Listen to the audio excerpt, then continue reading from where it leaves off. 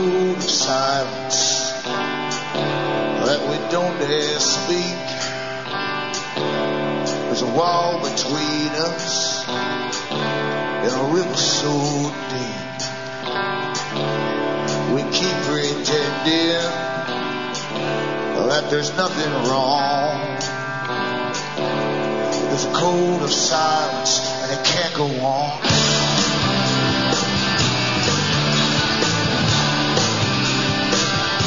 Hi folks, I am Alan Watt and this is Cutting Through the Matrix on January the 4th, 2010. For newcomers looking to cuttingthroughthematrix.com website, scroll down, see all the other sites I have up there, bookmark them for future use, because when the big sites go down, as they've done in the past, you can always get the latest shows if you have these other sites bookmarked.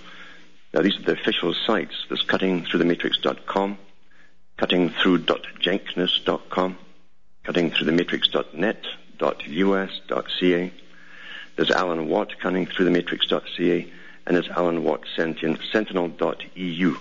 The last one is a European site, has all the same audios for download, but it's got the addition of transcripts of a lot of the talks I've given over the years for download and prints up, and you can choose from the various languages of Europe. And as always, I'm starting off the new year, the right foot too, of course, I always tell people the truth, which is right off the bat, that you are the audience that bring me to you. No one sponsors me here. I'm not fronting for any companies that sell such stuff. And the ads you hear on this show are paid directly by the advertisers straight to RBN for their airtime and for broadcasting this particular program. It pays for their bills and their board men, their operators, and all the rest of it. So it's up to you to keep me going by buying the books and so on I have for sale at cuttingthroughthematrix.com or donating to me. And you can find out how to do it at the website, cuttingthroughthematrix.com. Personal checks are good from the US to Canada, remember. And you can also get international postal money orders in the US from your post office if you don't want to use the bank. Or you can send cash for your order. You can also donate or buy the books through PayPal. If you want to buy the books, just send me a separate email along with the PayPal order, and I'll get them out to you. Outside the Americas, same thing. You have the addition of MoneyGram, Western Union, of course, cash or PayPal. It's up to you how you want to do it.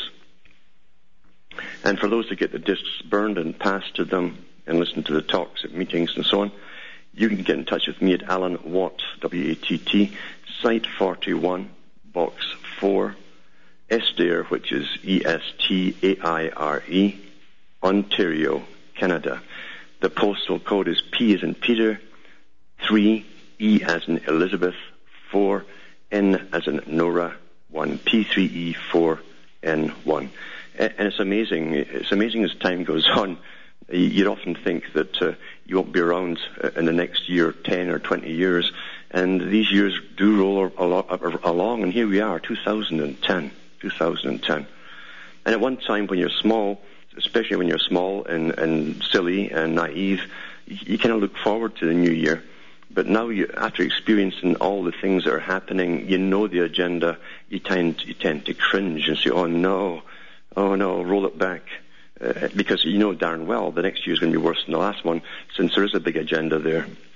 Still, we've got to be stalwart and face up to it, and face up to the awful people with their combinations and monopolies that are all working together to bring in this brave new world scenario through perpetual war. And that's what it is, perpetual war. No one put it better than Professor Carroll Quigley, who was the historian for this particular world group, the Council on Foreign Relations. And he said that basically corporations will bring in a new feudal system, the CEOs being the new feudal overlords. And we're really here, private-public partnerships. Back with more after this break.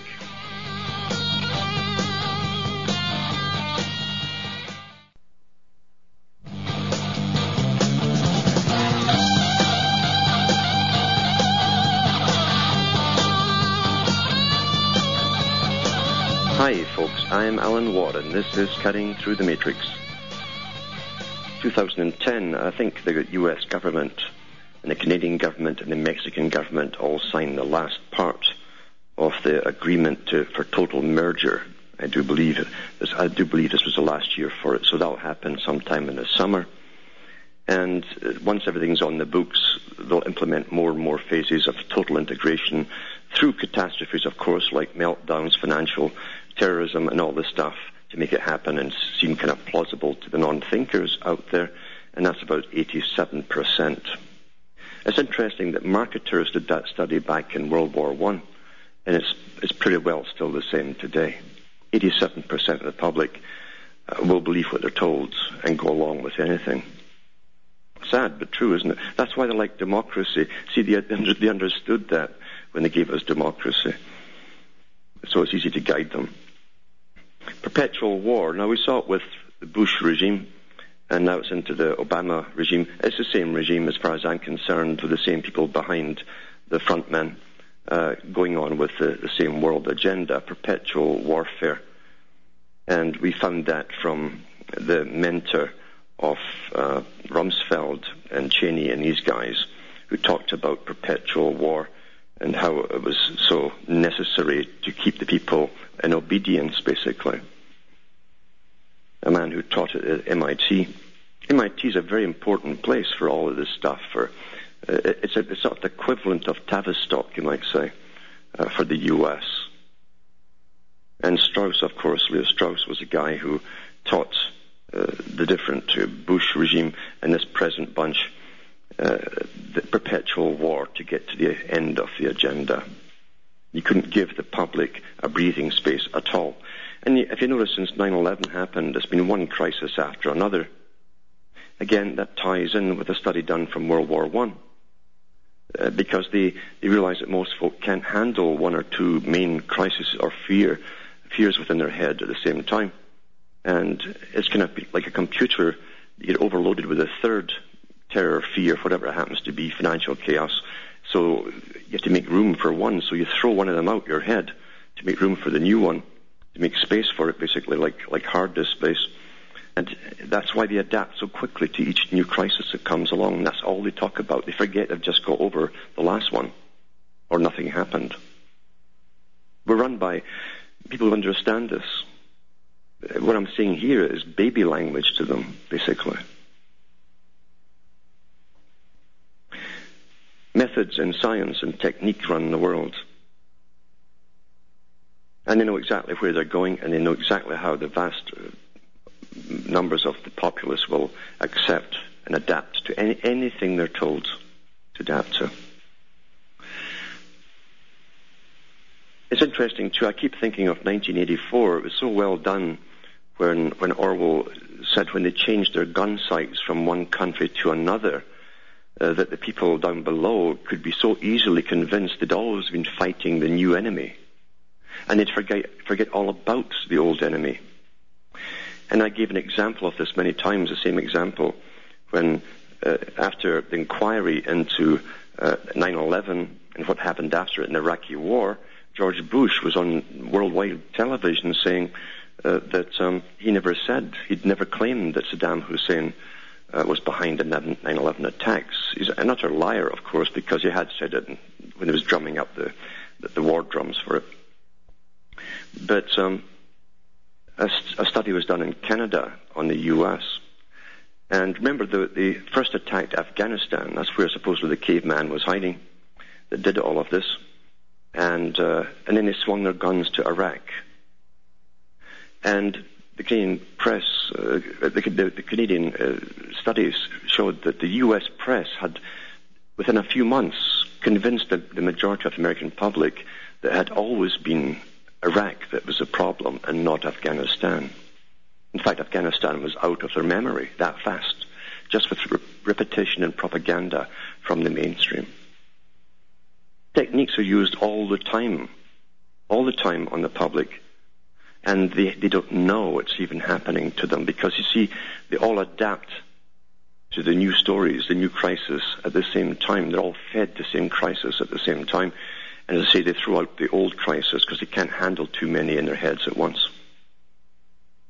This is exactly what Strauss was advocating with perpetual warfare and change, because then, remember what quickly said too, you can change so much. You can get more done in 5 years of warfare than you can in 50 years of peace on a social change level, and with adding more and more governmental departments over society. Now, we've all heard this farce of this lone man who was going to blow up the airliner on Christmas Day with his Calvin Klein underwear, whatever he was using. Utter nonsense, of course. The whole thing stinks, as we all know. Anyone who thinks at all knows it stinks completely to high heaven with all the security that's out there. Never mind all the strange surrounding circumstances. But remember, they always say, who benefits? Who benefits? Well, immediately, Brown and all the rest of the characters are into, we've got to bring in these full-body scanners. Well, so that's one. Who owns these scanners? Go and check them out, find out who the owners are. It's fascinating to find that most of the cameras in Britain and elsewhere and these body scanners are all made by the same companies who are always lobbying government for more and more sales.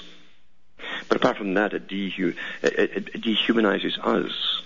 Each time that we bend over to get prodded, you're being dehumanized. When you hold up your pants but to take the belt off it, you're being dehumanized. You're being taught to be subservient to your master, like any slave. And now, of course, they can see you full nude, frontal, back, whatever, and that's another sign of the same thing. How far will they go? As far as you can bend before breaking your back. It's up to you, in other words. Now, it's so wonderful when you read the systems and techniques that Carroll Quigley pointed out in his book, Tragedy and Hope, and the Anglo-American establishment companion to it, showing you that they always use a crisis to their advantage. In fact, they need the crisis to happen, which obviously makes you think, well, obviously they needed this to happen, so did they actually make sure it did happen? And I prefer to believe that. I don't believe that in the accidental view of history, these guys would have to win the lotto every month. They always get what they want through crisis, always. See, that's impossible by the laws of averages. It's impossible to always get what you want. From the Raw Story is quite a good website, and I'll put these links up at the end of the show on cuttingsthroughthematrix.com. January the 4th says the 9/11 Commission chairman says the would-be plane bomber did us a favor. And this is what I'm saying about how they always turn it to their advantage. It says the Republican chairman of the Bush's administration 9/11 Commission declared Sunday that the would-be terrorist who tried to blow up a plane en route to Detroit probably did us a favor. The GOP chairman's quote raised eyebrows. By his logic, then, the September 11th, 2001 attackers may also have done us a favor by drawing us U.S. attention to extremism in Afghanistan, by using that logic, you see. Thomas Keane, a former governor of New Jersey, made the remarks on CNN's State of the Union Sunday talk show. The one-time governor said Umar Farouk, Admiral Mutalab, the 23-year-old Nigerian who failed to detonate an incendiary device on a passenger plane, probably did us a favor. He says we're in an administration which was not focused as it should be on terrorism, and that's understandable, Keane told CNN. They were focused on healthcare and global warming and the economy. That's very understandable.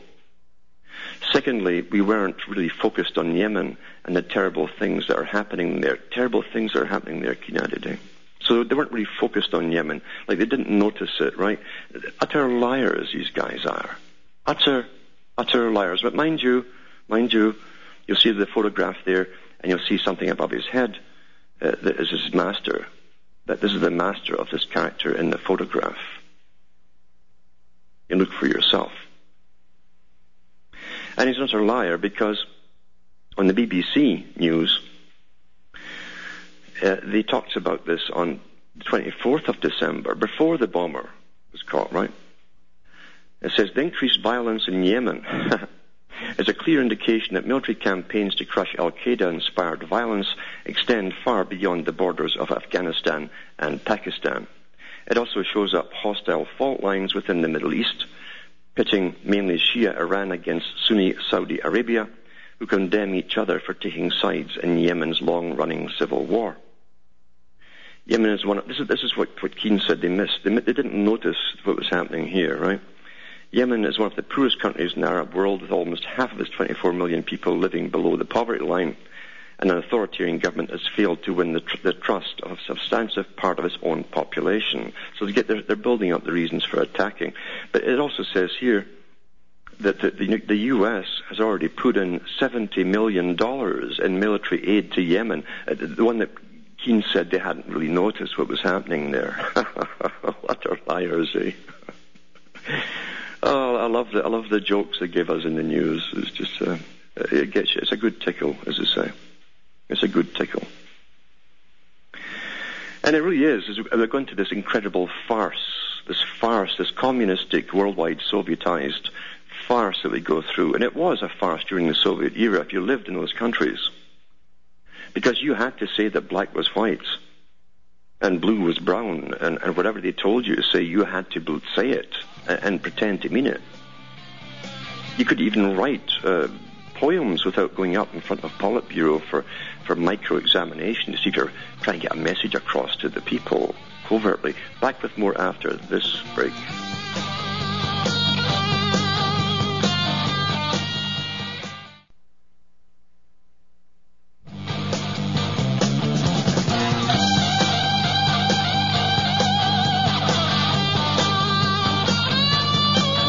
Hi folks, this is Alan Watts, and we're cutting through the matrix. They're really hyping up. They keep telling you that this is not a war on Islam, which is rubbish. Rubbish. You see, there really are organizations out there that do work with 50-year, 100-year plans, 150-year plans to take down existing structures in order to dominate them. And they did promise to take down existing structures that held society together, no matter what people thought of those structures, be they good or bad. And they certainly demolished Christianity in the West. Incredible war against Christianity. But again, it's inevitable, because any organized group that has a tiered structure where people give allegiance to humans above them instead of their deity are going to be taken over and led astray, obviously, and used for other purposes, just like the Bush put millions of dollars out to get the what they called the fundamental Christians on their side for the war.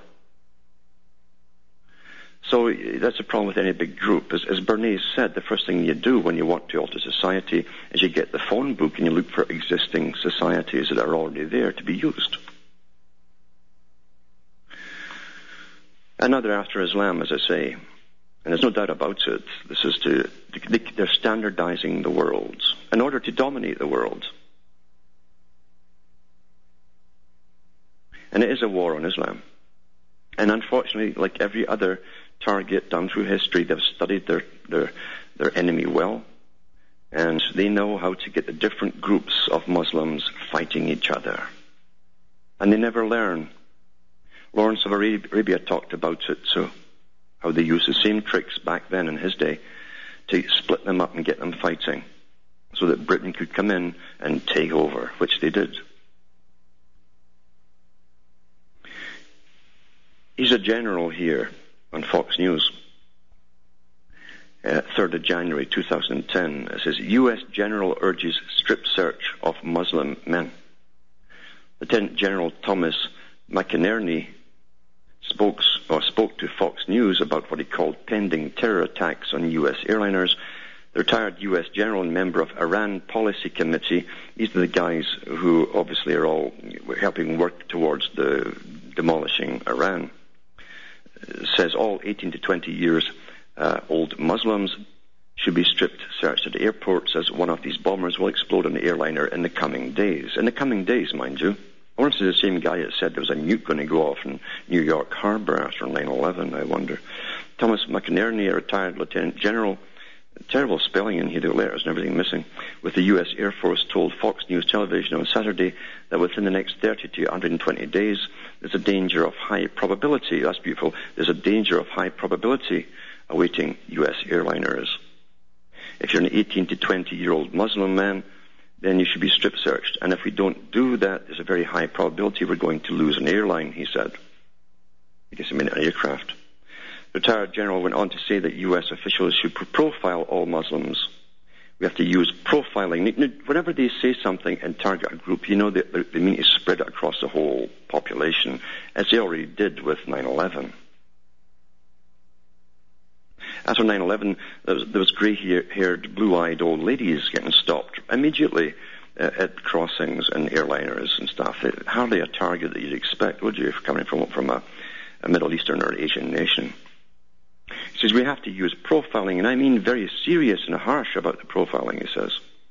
As to such a racial approach would not generate more hatred and violence towards the West, McInerney said he did not want a racial profile. In other words, of course it will, but they want this, you see. They want hatred to generate towards the West, because they want to keep this going on as long as they can. You see, if they don't get a backlash from people, and young people they'll backlash, there's no doubt about it. If they don't get the backlash, it's all one-sided. The US and Britain and so on are over there, occupying their countries. So they've got to get the public to forget they're over there as an invasive force, and make it seem all one-sided, that somehow there's all these aliens attacking you from out there. Forget about the fact you've got armies over in their countries occupying them. He said, I want to profile that group, and we have had enough evidence from 9/11 and other high-profile cases that we know what we're looking at, he says. The suggestions made by the U.S. retired general comes on the heels of a purported bomb attack on a U.S. transatlantic airliner on Christmas Day by Umar Farouk Abdul Muttalab, a Nigerian who allegedly received Al-Qaeda training in Yemen. See how they tie it all in? Oh, how fortunate they could tie it all in when they've just spent $70 million fomenting trouble in Yemen by the U.S. Lawmakers and congressional leaders in the U.S. have echoed similar sentiments about urging President Obama make him abandon or suspend his plan to shutter the Guantanamo Bay prison. About half the remaining Gitmo detainees, Gitmo, I guess it's a short for it, so detainees are from Yemen, and of those, about 40 have been cleared for release, and the rest of them probably will be too. Because we hear that they're just doing mass grabs of people and pulling them in. If you're just in the wrong place at the wrong time, it's just tough luck for you. And as I say, this new Sovietized system, people forget, and most folk have, and they've forgotten what communism was. Towards the end of the Cold War, most folk really didn't really know what communism was, just them with their system. That's how it was given to it, them with their system. And it was bad, we were told. And that was all we're told. And I'll go on about this when I come back from this break.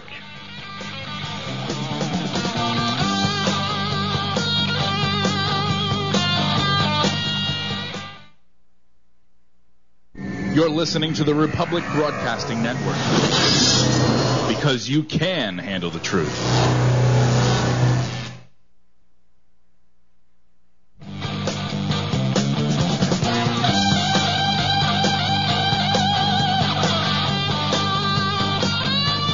Hi folks, I'm Alan Watt, and this is Cutting Through the Matrix. Just mentioning how if you study communism, you realize that they were to take over power by all means and every means possible, and to lie and lie and lie to get everything that they wanted done, to achieve their goals. In fact, they had a disdain for the ordinary people because they were so easily talked into anything and led along by the nose. Communism was a system run by elitists, not by working people. In fact, none of them involved with the revolution, even the Soviet Union, had probably ever lifted a spade in their life and dug a hole. Even for the people they had assassinated, they had other folk dig the holes for them. The intelligentsia. were the ones behind it. And he believed in Darwinism, and they often put Darwin's portrait alongside that of Lenin, because they believed that Darwinism gave validity to the whole idea of Marxist ideals and communism. But as I say, they taught in all their books and all their lectures to lie, lie, lie. And here we are going through this farcical global warming nonsense, as Europe is frozen to a standstill with the lowest temperatures in Britain for 25 years. The massive thickening of the Arctic ice and Antarctic. And in Canada here, it was literally about minus 40 yesterday, or the last 2 or 3 days, with the wind as well. So it's utter farce, but lies are okay, because it's to take over the world and its resources and to take all your rights and freedoms from you and get you subservient to their system. And we see the redistribution of wealth coming through it as well. So they get what they wanted by lying, you see. And it's hitting different countries in different ways. Here's an article from Australia. After this, I'll go to the callers, but here's an article from Australia from ABC News. That's the Australian Broadcasting Corporation. January the 4th, 2010. Hundreds rally for hunger-striking farmer. It says farmers are calling for a royal commission. Good luck to them. These things last for years. And to vegetation laws. What's vegetation laws? So it says more than 300 people have rallied outside Parliament House in Canberra in support of hunger-striking New South Wales farmer Peter Spencer. Mr. Spencer spent 43 days without food on top of a tower on his property at Shannon's Flat near Cooma in protest against state laws which stop him from clearing vegetation on his land. Now, in the U.S., they're so used to having the greenies that are all paid for and given salaries and pension plans by the big foundations going on land and saying they've got a spotted owl and so on. In fact, they're told to do this and to lie and lie and lie. And then folk have land they can't use anymore by order of the government. In Australia, they're saying, well, you can't take the weeds out to the farmers because, you see, they're acting as carbon sinks. This is the farce they're using there to put the farmers under. Remember, in this brave new world, it's to be the big international corporate farmers only. It says Mr. Spencer's daughter, Sarah Spencer, told the rally her father would not give up his hunger strike until he meets with Prime Minister Kevin Rudd. He's got a strong resolve. He'll hold true to his word, she said. He's short of energy. He hasn't got as much energy as he normally has and things like that, he said, but he appears to be hanging in there. It goes down and down and down, and it says Senator Barnaby Joyce also addressed the crowd calling for a royal commission into vegetation laws. He says the state laws have robbed farmers across Australia of their assets. It's true. Here you are owning all this land. You've got to pay taxes on them, but you can't grow, right? And you can't weed the thing. He said it might have been legally possible, but it was totally unjust, he said. Senator Joyce said Mr. Spencer should cease his hunger strike, but the fight for justice should continue. It's obscene, he said. The government became the thief. Now listen to this, and somebody's actually got it here, which gives me hope. Somebody actually has got it. The government became the thief of an asset. And when the government becomes a thief of an asset, when the individual is divested of an asset without payment, there's a word for that. And unfortunately, without being too dramatic, the word is communism. That's it. That's it. So here's a senator who actually understands what's happening. Under all the farce of greening and carbon offsets and global warming and yada yada, it's communism. Because what do they do under all this? They take all your property from you. And what did communism do when they took over the Soviet Union? They starved millions of people because they killed off most of the small farmers. They always do that. Did the same thing in the Ukraine. Millions of them starved to death by law. They couldn't even keep enough seed to feed themselves. By law. China did it too. Killed off millions of their own. Starved them to death. By law. If it walks like a duck and quacks like a duck, yep, it's the same darn duck. Doesn't matter what they want to call it, global warming, climate change, carbon footprint, it's the same lying rubbish that they've been using for 100 years. What did they achieve? Look in there. Look at the Communist Manifesto. Look at the planks of the Communist Manifesto. They've achieved almost all of them, including the destruction of the family unit, thanks to their big culture creators in Hollywood. Now I'll go to the phones, and there's Lucas in Vancouver. Are you there, Lucas? I am, Alan. Yes. Sorry if there's reception problems. I'm on a cell phone. I just wanted to thank you, actually, for bringing attention to the Lenin Mao statue that was put up in my hometown of Richmond. Yeah. It's a suburb of Vancouver. So you're paying for it, eh? Sorry? So you and your tax money will be paying for it? Yep. Yep. And, there's never, ever been any sort of public outlet for the arts in Richmond, and it's just funny that this is the first art, the first thing that Richmond has to do with art ever. And it's not even Canadian artists, right? And they're going to bring in another statue by the Gao brothers. That's Mao's jacket. Oh, really? I don't know where they're going to put that one up. Yeah. But it's disgusting, as I see they've got them in Toronto too, and they've had them in Toronto for years. I've seen some in the parks there. You just stumble across them and you say, "What's this doing here?" Right, and the one in Richmond is hidden out of the way. Incidentally, it's on the same plot of land as the ICBC building, which is the insurance company of British Columbia. There's a little hint for you. Yes. But I also wanted to let you know that the public reaction was pretty good, because I went down there and, I talked to, teenagers, a teenage kid who was working at Tim Hortons, and while I was there taking pictures, a car with two older gentlemen stopped. They stopped traffic, just gawking at this thing in disbelief. Yeah. And let me tell you, they weren't happy about it. People aren't happy about it. But at least, obviously, it means, too, that some people have an understanding of what it means. Well, I was pleasantly surprised. The young man that I spoke to in Tim Hortons, I was asking for directions, and he told me that he knew it was Lenin, and it scared him. I said, good boy, because it scares me, too. Yes, you're darn right. Absolutely right.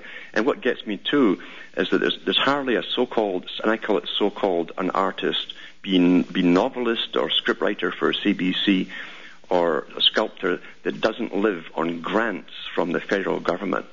It's disgusting. Yeah. Yeah. Well, I'll hand your show back to you, Alan, and thanks for talking to me. And thanks for calling. Okay. And there's Steve in Colorado. You there, Steve? Hello, Steve? No, Steve. We'll see if we can get him back later. But as I say, it's just astonishing what's really happening, and how people don't even know what they're seeing or looking at anymore, because they're so brainwashed by the adaptation into ever-increasing modernity of culture, as they tend to call it. They can change it every week. In fact, up the spokes, push the envelope until you're into a new era of culture creation, and we adapt and adapt and adapt. Here is what they put out from Southern American or Southern Poverty Law Center, which was labeled a communist group not so long ago. It always was. Always pretending to stand up for some minority. That's what they taught the communists. Always find a minority they can always stand up for to get them on board. And once you've got 1,000 groups of minorities, you now have a big, massive group to demand what you want, not what the minorities want. And that's what the Southern Poverty Law Center was all about, well funded from the big foundations too. And this article here's from the Telegraph. America's armed militia on the rise. Extremist patriot groups and other armed militias have undergone a dramatic resurgence in America, their numbers more than doubling in the past year amid growing right-wing fears over expanding federal power and gun control. Now, they release this every year, and this is just a release to the media. It says, such groups, a mix of libertarians, gun rights advocates, and survivalists, appear to be in terminal decline before the election of Barack Obama, according to monitoring bodies they call the communist groups. The Southern Poverty Law Center, which tracks extremist organizations, said it so far counted more than 300 patriot groups this year, at least double last year's total of 150. The real total will be much higher, as many groups do not go out of their way to publicize their existence. A similar wave of anti-government groups. Anti-government groups, now that's a term that the Soviets used on anyone who complained about any of the policies of their government. It's also the same term that the communized Economic Union Parliament is using, anti-government. That must mean that every opposition party is anti-government, since they do the most complaining about whoever is the majority. It's a similar wave of anti-government groups, some of whose members dress in camouflage gear and conduct military training at weekends, sprung up during the Clinton administration.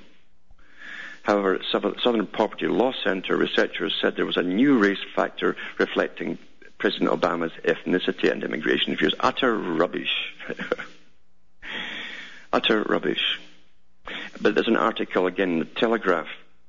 I'll put that link up as well, to show you how this guy tears apart this whole farce of a handout. This is a handout to this particular newspaper. But he actually tears it apart and shows you how farcical all of this is.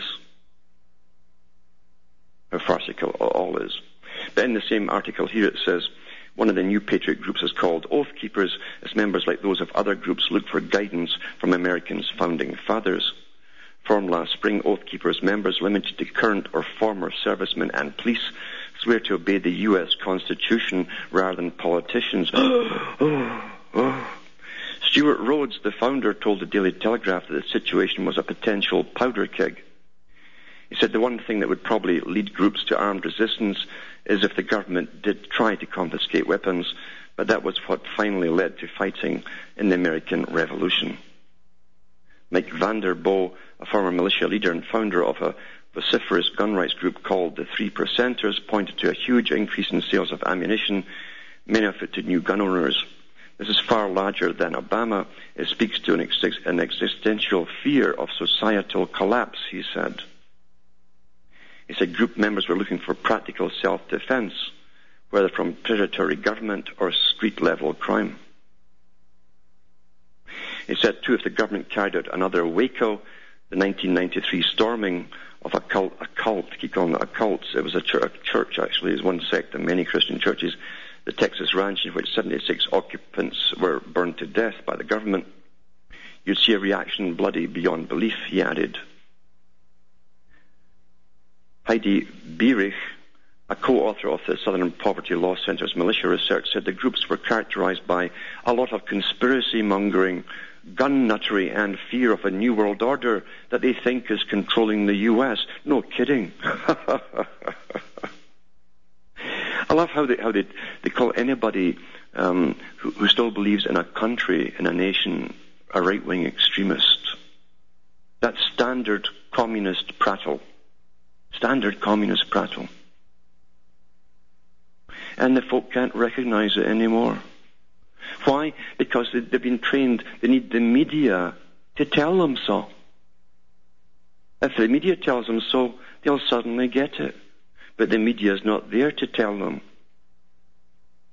The media is there to serve the world state. It's an essential arm of government. Now, many people have talked about the the effects of Wi-Fi and microwave radiation. There's actually a syndrome now to do with excessive radiation from cell phone towers and all those relay towers across cities that are everywhere you look. They've had articles on television in Canada showing you the spiky waves these things give off, incredible bursts of energy to all the passers-by down below. And people have gone through all different means to try and prevent themselves being attacked by it. And I've always said, well, what you really need is like Faraday cage. A Faraday cage works very much like your microwave oven, if you have one. If you can see through the door in the microwave through these little holes. Well, they're spaced at the exact size that will stop that particular frequency of microwave from coming through. So rather than have something that's a complete solid piece of lead or something, you can actually use wire. Hexagonal little shaped wires, just like honeycombs in a bee hive. But here's a great thing here. It's come out. It's a Wall Street Journal. It says culprit in Wi-Fi failures is chicken wire. Chicken wire, very cheap too.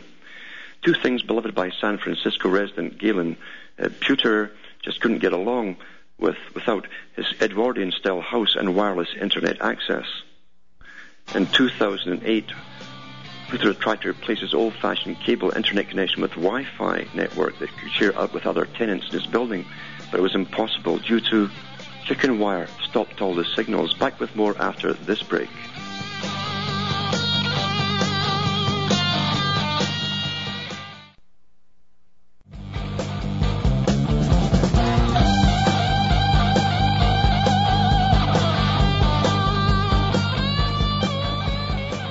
Folks, I'm Alan Watt, and we're cutting through the matrix. Just mentioned that chicken wire there that stops the microwave and the Wi-Fi stuff coming through, and that's from the Wall Street Journal, and I'll put that link up too, and you can read it for yourself.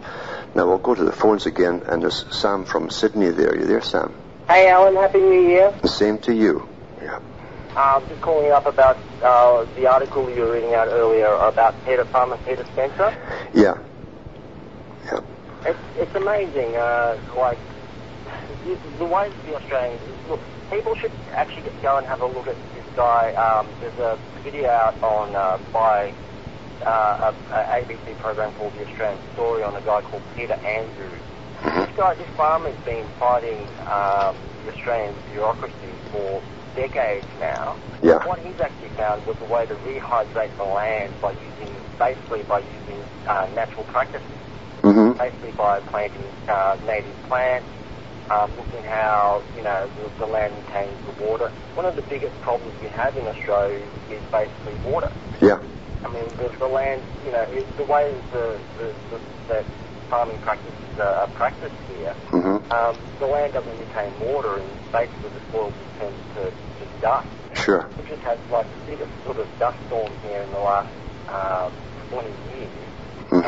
Sydney, I don't know if it made it in the international press, but basically Sydney looked like it was the end of the world. It was just full of, it was just red. Yeah. Just full of red soil.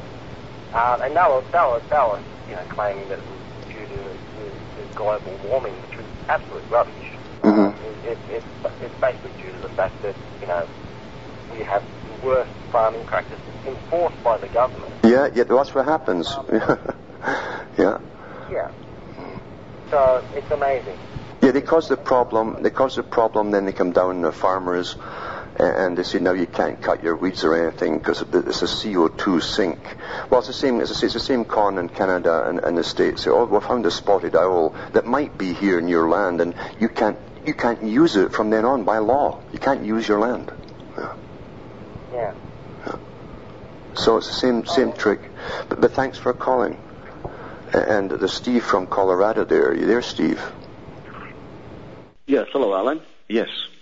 Okay. I wanted to point out that you and I have talked before about your knowing the Olympians, the highest level of the secret society, and that they have just opened Monday in Dubai, the Dubai Towers, which is a spiral motif building, very much like the Tower of Babel. And I believe it is their new Mount Olympus. I believe that's going to be the headquarters for anyone that wants to participate and live there at that New World Order Mount Olympus. What are your thoughts? It's very possible. They've actually got 3 major cities on the go right now with the same structures, though. In fact, not only that, they also, Maurice Strong has his own spiraled tower down at the Baca Grande Ranch in the U.S., and he's got all the New Agers there and different priests and monk sects and all the rest of it, and they do their walk up the Helter Skelter. And, of course, that's what Helter Skelter really means in the pop music industry.